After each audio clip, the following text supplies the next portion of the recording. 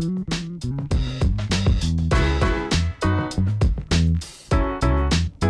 it's weird. I guess do I start with saying thanks for tuning into The Scoop? I'm your host, Frank Chaparro, editor-at-large at The Block.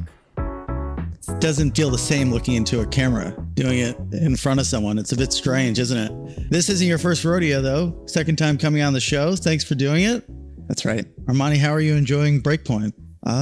Breakpoint's been terrific as always. This year's been a bit different. We mix it up here in Amsterdam. I still have some nostalgic affinity for Lisbon. Yeah. But Amsterdam's an amazing city, and it's always great to see everybody in the ecosystem once every year. And here we are the day after the news, heard all around the world. I was asleep when the verdict dropped, but it's funny. No one has really been talking about the F word as much as I would have anticipated. People are actually building, it seems. But how do you feel like with that sort of, obviously, to an extent, Backpack was, born out of, or born in the midst of the meltdown of FTX. Now that we have a verdict, we have a guilty verdict on all 7 counts. How does that make you feel? Honestly, I feel like the whole industry is just exhausted. I feel like, Backpack was started in December of 2021, and so much work has just gone into it, and along with the Solana ecosystem at large. And I feel like there's just so much collateral damage from so many good people that I think people are just exhausted and just have their heads down building, and honestly, or just want to turn the page. If you think about the essence of this new exchange you're building, a lot of the, the way assets are custodied, the MPC, it's almost inspired by what went wrong with FTX. Was that part of the thinking? Yeah, absolutely. I mean, it was inspired certainly by the collapse of FTX, both on the engineering side, of course, but also on the corporate governance side, the compliance side, all of the multifaceted things that went wrong there. I think FTX was like an interesting example where you see folks on Twitter talk about really, they look back and think about what happened. And I think the most accurate description. What happened? Yeah. It's really co-opted. I feel like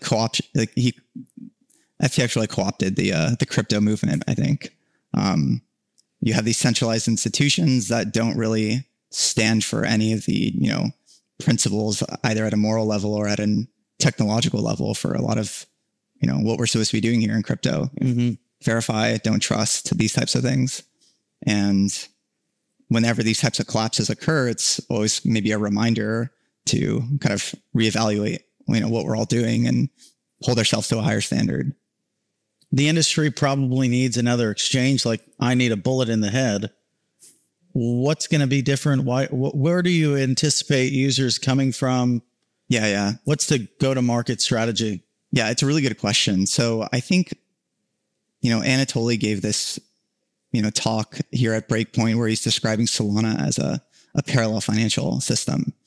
And if we're going to live in this world where we have, these parallel economies running, the traditional finance world and the crypto economy, it's really important to have institutions to bridge that gap. I think one of my favorite examples is a Circle, where you have, an incredible company, a high integrity institution that took a lot of the skills from traditional finance and was able to tokenize dollars and put it on chain. And they were really that connective tissue that was able to provide this product in USDC that was truly a 10x, 100x improvement over the status quo. Stable coins are just extremely important. And so I think these, institutions that can bridge the traditional finance world and the crypto economy and bring things on chain are extremely important. And if you take a look at the existing centralized exchange space, on the one hand, you might think, well, there's a lot of them, and why do we need another one? But on the other hand, there's really not that many of them that are really taking a compliance first approach. It's still very much the Wild West. And, I think we very much see a big opportunity in the international market, not only in the context of, building a next generation exchange that embraces a lot of the, technological innovations that, blockchains and crypto at large has brought to the world, but also an opportunity to embrace the Solana ecosystem and kind of be that, that shepherd that bridges those two worlds. One trend that I'm noticing on the centralized exchange front, obviously, in the wake of FTX, firms are trying to be more transparent with proof of reserves. So you're seeing that. Also, trading firms are pushing, I won't maybe name the name, but there's a big firm out there that rhymes with Schmeinance, and they're really pushing them to onboard additional custodians, trading groups to sort of decrease. You like that one, right? That was good. To decrease sort of the counterparty risk there, because right now the way it's set up is effectively, if you have your assets, if you're trading on Binance, your assets are custodied with Binance, similar with Coinbase as well, right? They have their custodian. Trading firms want more diversification in the way their assets are custodied. They don't want all their eggs in one basket, as it were. How are you maybe addressing those two components, right? Knowing that my money is there, and then probably ensuring that it's safe from a counterparty risk perspective. Yeah, it's super important. So there's this, meme floating around that we all need to separate execution from custody, which is on the one hand correct. That's how traditional finance works. But it's actually a very weird meme. It's a bit of a subtle point. Let me unpack it. So sure. When you separate execution from custody, there's a naive way of doing it, which is you simply, instead of having the exchange custodying the assets, you get an external custody provider. And so what you're really doing is you're trading off counterparty risk from one entity to another entity. But that's actually not what you want, because you still have a single point of failure in this new custodian. Sure, you might have different incentives and maybe a check and balance between the person that's or the entity that's executing the computation and the entity that's actually holding the assets. But what you actually want is not to trade one counterparty for another. You actually want a more additive property. So this is actually what blockchains do, where you have multiple validators on the network that all execute the state and validate it's correct. And so this is how we've built our system. You can imagine, if we are running an exchange together, I run one instance of the exchange, you run one instance of the exchange. And for every trade, every order, every cancel, every withdrawal, every deposit, not only do you have to accept it, but I have to accept it as well. So when we're talking about the separation of execution and custody, I think it's really important to have this additive security benefit rather than just simply trading off one for another. And obviously, blockchains will scale that to thousands of nodes on the Solana network. I think in the context of centralized finance, it's a bit more challenging because there's a compliance piece. And so every single institution that's running those validators on the private blockchain, if you want to call it that, needs to have, that compliance piece figured out and hold themselves to that standard. And so we've built our system with this in mind from day one. And I think the end goal, the gold standard, I think in the industry is eventually what we would like to get to is have multiple different companies running these exchanges. And so we've built our system from day one to accommodate that. Sort of like a setup of having, similar to stablecoins, different players redeeming in a sense. It's not just one single entity redeeming and creating or minting, but you have various players involved. I'm curious, most important thing, right, is liquidity. Traders want to be where there's liquidity. And even if you have a great platform, great UX, flow is king. If there's no flow, no one's going to go. So how do you get flow? Yeah, it's a great question. So, it's a two-sided marketplace, right? There's the supply side and the demand side. And if you, segment the market up into a bunch of, different, user personas, on one side of the spectrum, you have very advanced traders, you have automated market makers, you have, the Jumps and Wintermutes of the world. And on the other side of the spectrum, you have, people that might be using a mobile app, might be using Solana as a, application platform. And we are very much focused on the latter. We're really focused on the demand side of the marketplace, because I think for us, we're a wallet first and foremost. And what we really care about are applications. We care about the developer ecosystem. We care about doing interesting things on chain. And the centralized exchange is really an auxiliary component. And if you think about, something like Coinbase or Binance, all of these centralized exchanges, Backpack included, are not really all that useful in and of themselves. I'm sure you can trade on them, but without Bitcoin, without Ethereum, without Solana, then these, institutions don't really serve a purpose. And so what we're really focused on is that wallet user experience. What we're really focused on is the Mad Lads NFT community. What we're really focused on is the culture on chain and the vibrant kind of, set of amazing things that are happening here, whether it's DeFi, NFTs, or, anything new like gaming. How do you, and to an extent, how do you create a portal or an avenue by which people can enter the Solana ecosystem, right? Because there's all these different apps, different tools you can use, but they're not necessarily aggregated in one place, right? In the same way that Coinbase facilitates that for Base to an extent.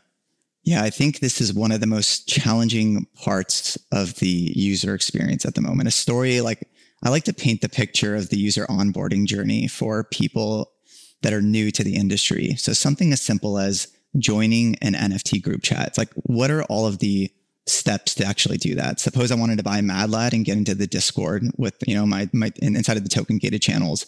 Well, the first thing that you have to do, of course, is most people onboard via an exchange. That's how I bought my first Bitcoin. That's how I bought my first ETH. It was via a Coinbase account. So you go through an exchange. Well, first thing with an exchange is, you have to KYC. And, maybe you get through the KYC process. Maybe there's a bug in the system. Maybe it goes to manual review because you entered a field into the form correctly.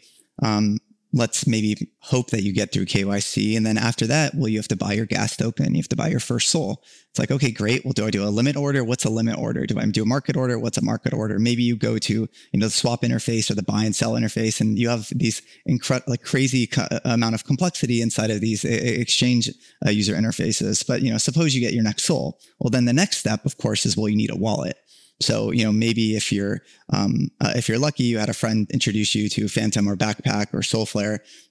If you're using Coinbase, you have to go to the Coinbase wallet, which is a whole totally separate app, which is a whole nother conversation. But, you have to get a new wallet. Okay, great. You download the second app, you get the new wallet, then you have to bring that SOL on chain. Well, what do you do when you want to bring it on chain? Of course, you send two transactions, right? The first transaction is you send a penny, you verify it was correct. And it's like, hey, hopefully it's correct.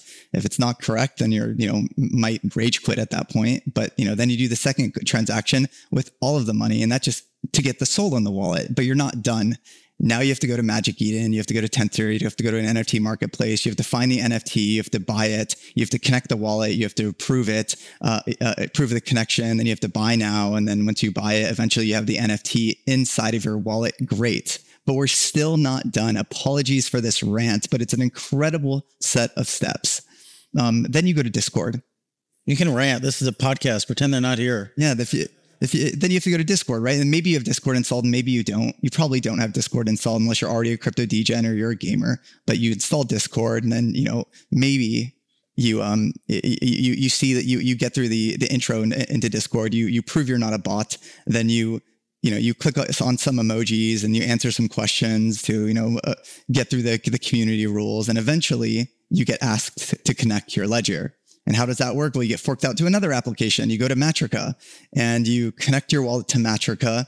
You verify that you do indeed own the NFT, the Mad Lad or whatever. You stop, you hold your breath, you pray that you don't get rugged when you sign that transaction. And then only then do you get allowed access into the token gated community. It's an incredible set of steps. And I think this is, one of those challenges that if you can control every part of the stack and have this progressive user onboarding journey where I can just say, go download Backpack. Here's the app. Every single one of those steps can be done inside of the app. It provides a 10x user experience for onboarding people into the industry. And that is really what we're trying to do. What assets are trading or will be trading? Is it spot? Is it derivatives, structured products, maybe like a credit default swap for Solana or something? Who knows? Yeah. So I think it's very much a phased approach where the first phase is all about spot. It's all about gas tokens. It's all about the wallet. It's all about getting people, no matter where you are in the world, to convert. What about leverage? I need my 100x.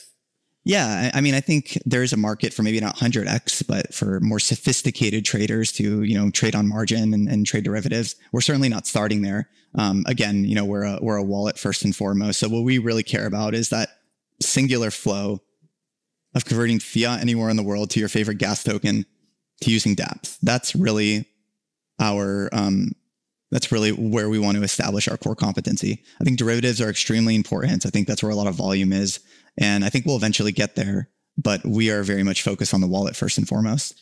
Talk me through the Dubai registration. I think we're seeing a number of jurisdictions taking a very progressive approach to regulation and, for the broader crypto industry, but specifically for centralized exchanges in the wake of FTX. And I think in Dubai, what we're seeing is a lot of desire to have a very progressive regulatory regime where we can, bring, a lot of the, for lack of a better word, Wild West kind of cowboy running kind of, institutions into compliance. It brings you into compliance, but did you get set up in like one of those free zones where you don't have to pay tax and people can kind of work there, get like not citizenship, but like a residency type deal? That's right. Yes. And I think we're also seeing a lot of, Solana push pretty hard in the region. Yeah. And which I think is great. I think they're being extremely progressive and having a set of clear to follow rules that I think a lot of the talent in the space really needs to be able to unleash their, creativity, I think is extremely important. And so, it's very exciting to me. And I think we'll be, is it robust? Like, was it actually hard to get set up, or is it like, here's your certificate. Thank you for coming to Dubai. Are you asking in the context of the license or in the context of setting up? In the context of getting this license. I see. Yeah. So I think maybe a good example of this is if you take a look at all the crypto exchanges that have been trying to get this license, Coinbase, Kraken, Binance, a lot of them have struggled. And I think Binance has not the full market license. They have a license to serve accredited investors and institutions, but not the license to serve retail. And so I think, to answer your question, it is quite difficult. And I think the bar is quite high. And we did a lot of work to explain our system. So we went to Dubai and gave a full rundown of the exchange architecture and gave, a full expose on exactly how we are, doing this. And I think one of the big advantages that we had is, twofold. On the one hand, obviously, from the engineering and compliance point of view, I think our system is very sound. It's very comprehensive. I think we're lucky that we have a team that's been in the industry for a while and we kind of understand how to build these things. But on the other hand, we're a brand new financial institution. And so we can start from scratch from day one and be fully compliant and fully regulated and dot every I and cross every T. And I think as an exchange, that's actually counterintuitively an advantage when trying to get licensed, because you can just do everything right from day one when the rules are now starting to evolve and be a bit more transparent. Yeah. A lot of people don't know that there's quite a big crypto presence there. Like Binance has hundreds of people, I think upwards of 500 people, Fireblocks as well. You have Deribit out there, an options exchange. You guys kind of setting up shop as well. It's interesting. I don't want to get too much into Dubai, but it's interesting. It's very interesting. So let's talk about Solana, since we're here at this conference that's about Solana. I think that might be appropriate. What sort of a lot of the conversations I've had this week have been about sort of the ebbs and flows of this ecosystem, how the narratives around it have changed, right? From kind of coming online as this high frequency trading purpose-built blockchain to obviously last breakpoint, there were a lot of weird NFT people running around. They're not so much here at this event. And then up last breakpoint, right? People were flying home and learning of the meltdown of FTX. And this one, everyone's saying is a bit different, very builder focused, kind of trite, but I kind of see it. I believe it. What's your view of these shifts and what's the state of Solana, as it were, in your view? I think you're right that the shifts are kind of a function of market sentiment. It's a function of, for better or worse token price. I think that obviously brings a lot of different types of people into the space. It's a function of the meta, if you want to use that word. NFTs were certainly a big use case, a big breakout moment for the network. And I think you had to have been either crazy or had extremely high conviction in the engineering to have stayed in Solana over the past year. What we saw was basically a lot of people leave because they didn't have like a first principles analysis of why the network was important. It was breaking a lot. But anybody that's built anything important or hard knows that things break when you build things that have never been done before. Websites go down, blockchains go down. When you're trying to do consensus out at the speed of light, it sounds so ridiculous. But if you go to the Bay Area and ask any engineer, they'll be like, yeah, of course it's going to go down. I don't know, if you use Coinbase or Robinhood or Facebook or Twitter, Instagram, all these sites as they're getting going in the first 2 years are constantly going down. And that is just part of building really hard systems. And so I think it's a bit of a, it's a bit of a meme. It's a bit of a unfortunate consequence of having risen too quickly. But, as an engineer, it's to be expected and certainly not something that should happen, from now until the end of time. But, it's, in my view, excusable. And it's not a question of, does it go down? It's a question of, does the time between down, the network going down increase, right? It's like, planes went down as we were learning how to build planes. Buildings go down as we learn how to build buildings. And now, blockchains are going down as we learn how to build next generation blockchains. And this is part of progress. Yeah. As long as price go up, that's fine. Good money go up tech. It's really the most important thing. Walk us through it. I'm just kidding. If you think about Coinbase and being very connected to Base, Bitfinex is very much has an affinity for building around Bitcoin. What type of things can you build? What type of tooling or infrastructure can you guys build out to support what's going on in Solana? Yeah, you're certainly seeing this with a bunch of centralized exchanges, whether it's Bybit and Mantle, Coinbase and Base, Binance and Binance Smart Chain. You're certainly, seeing these exchanges be these,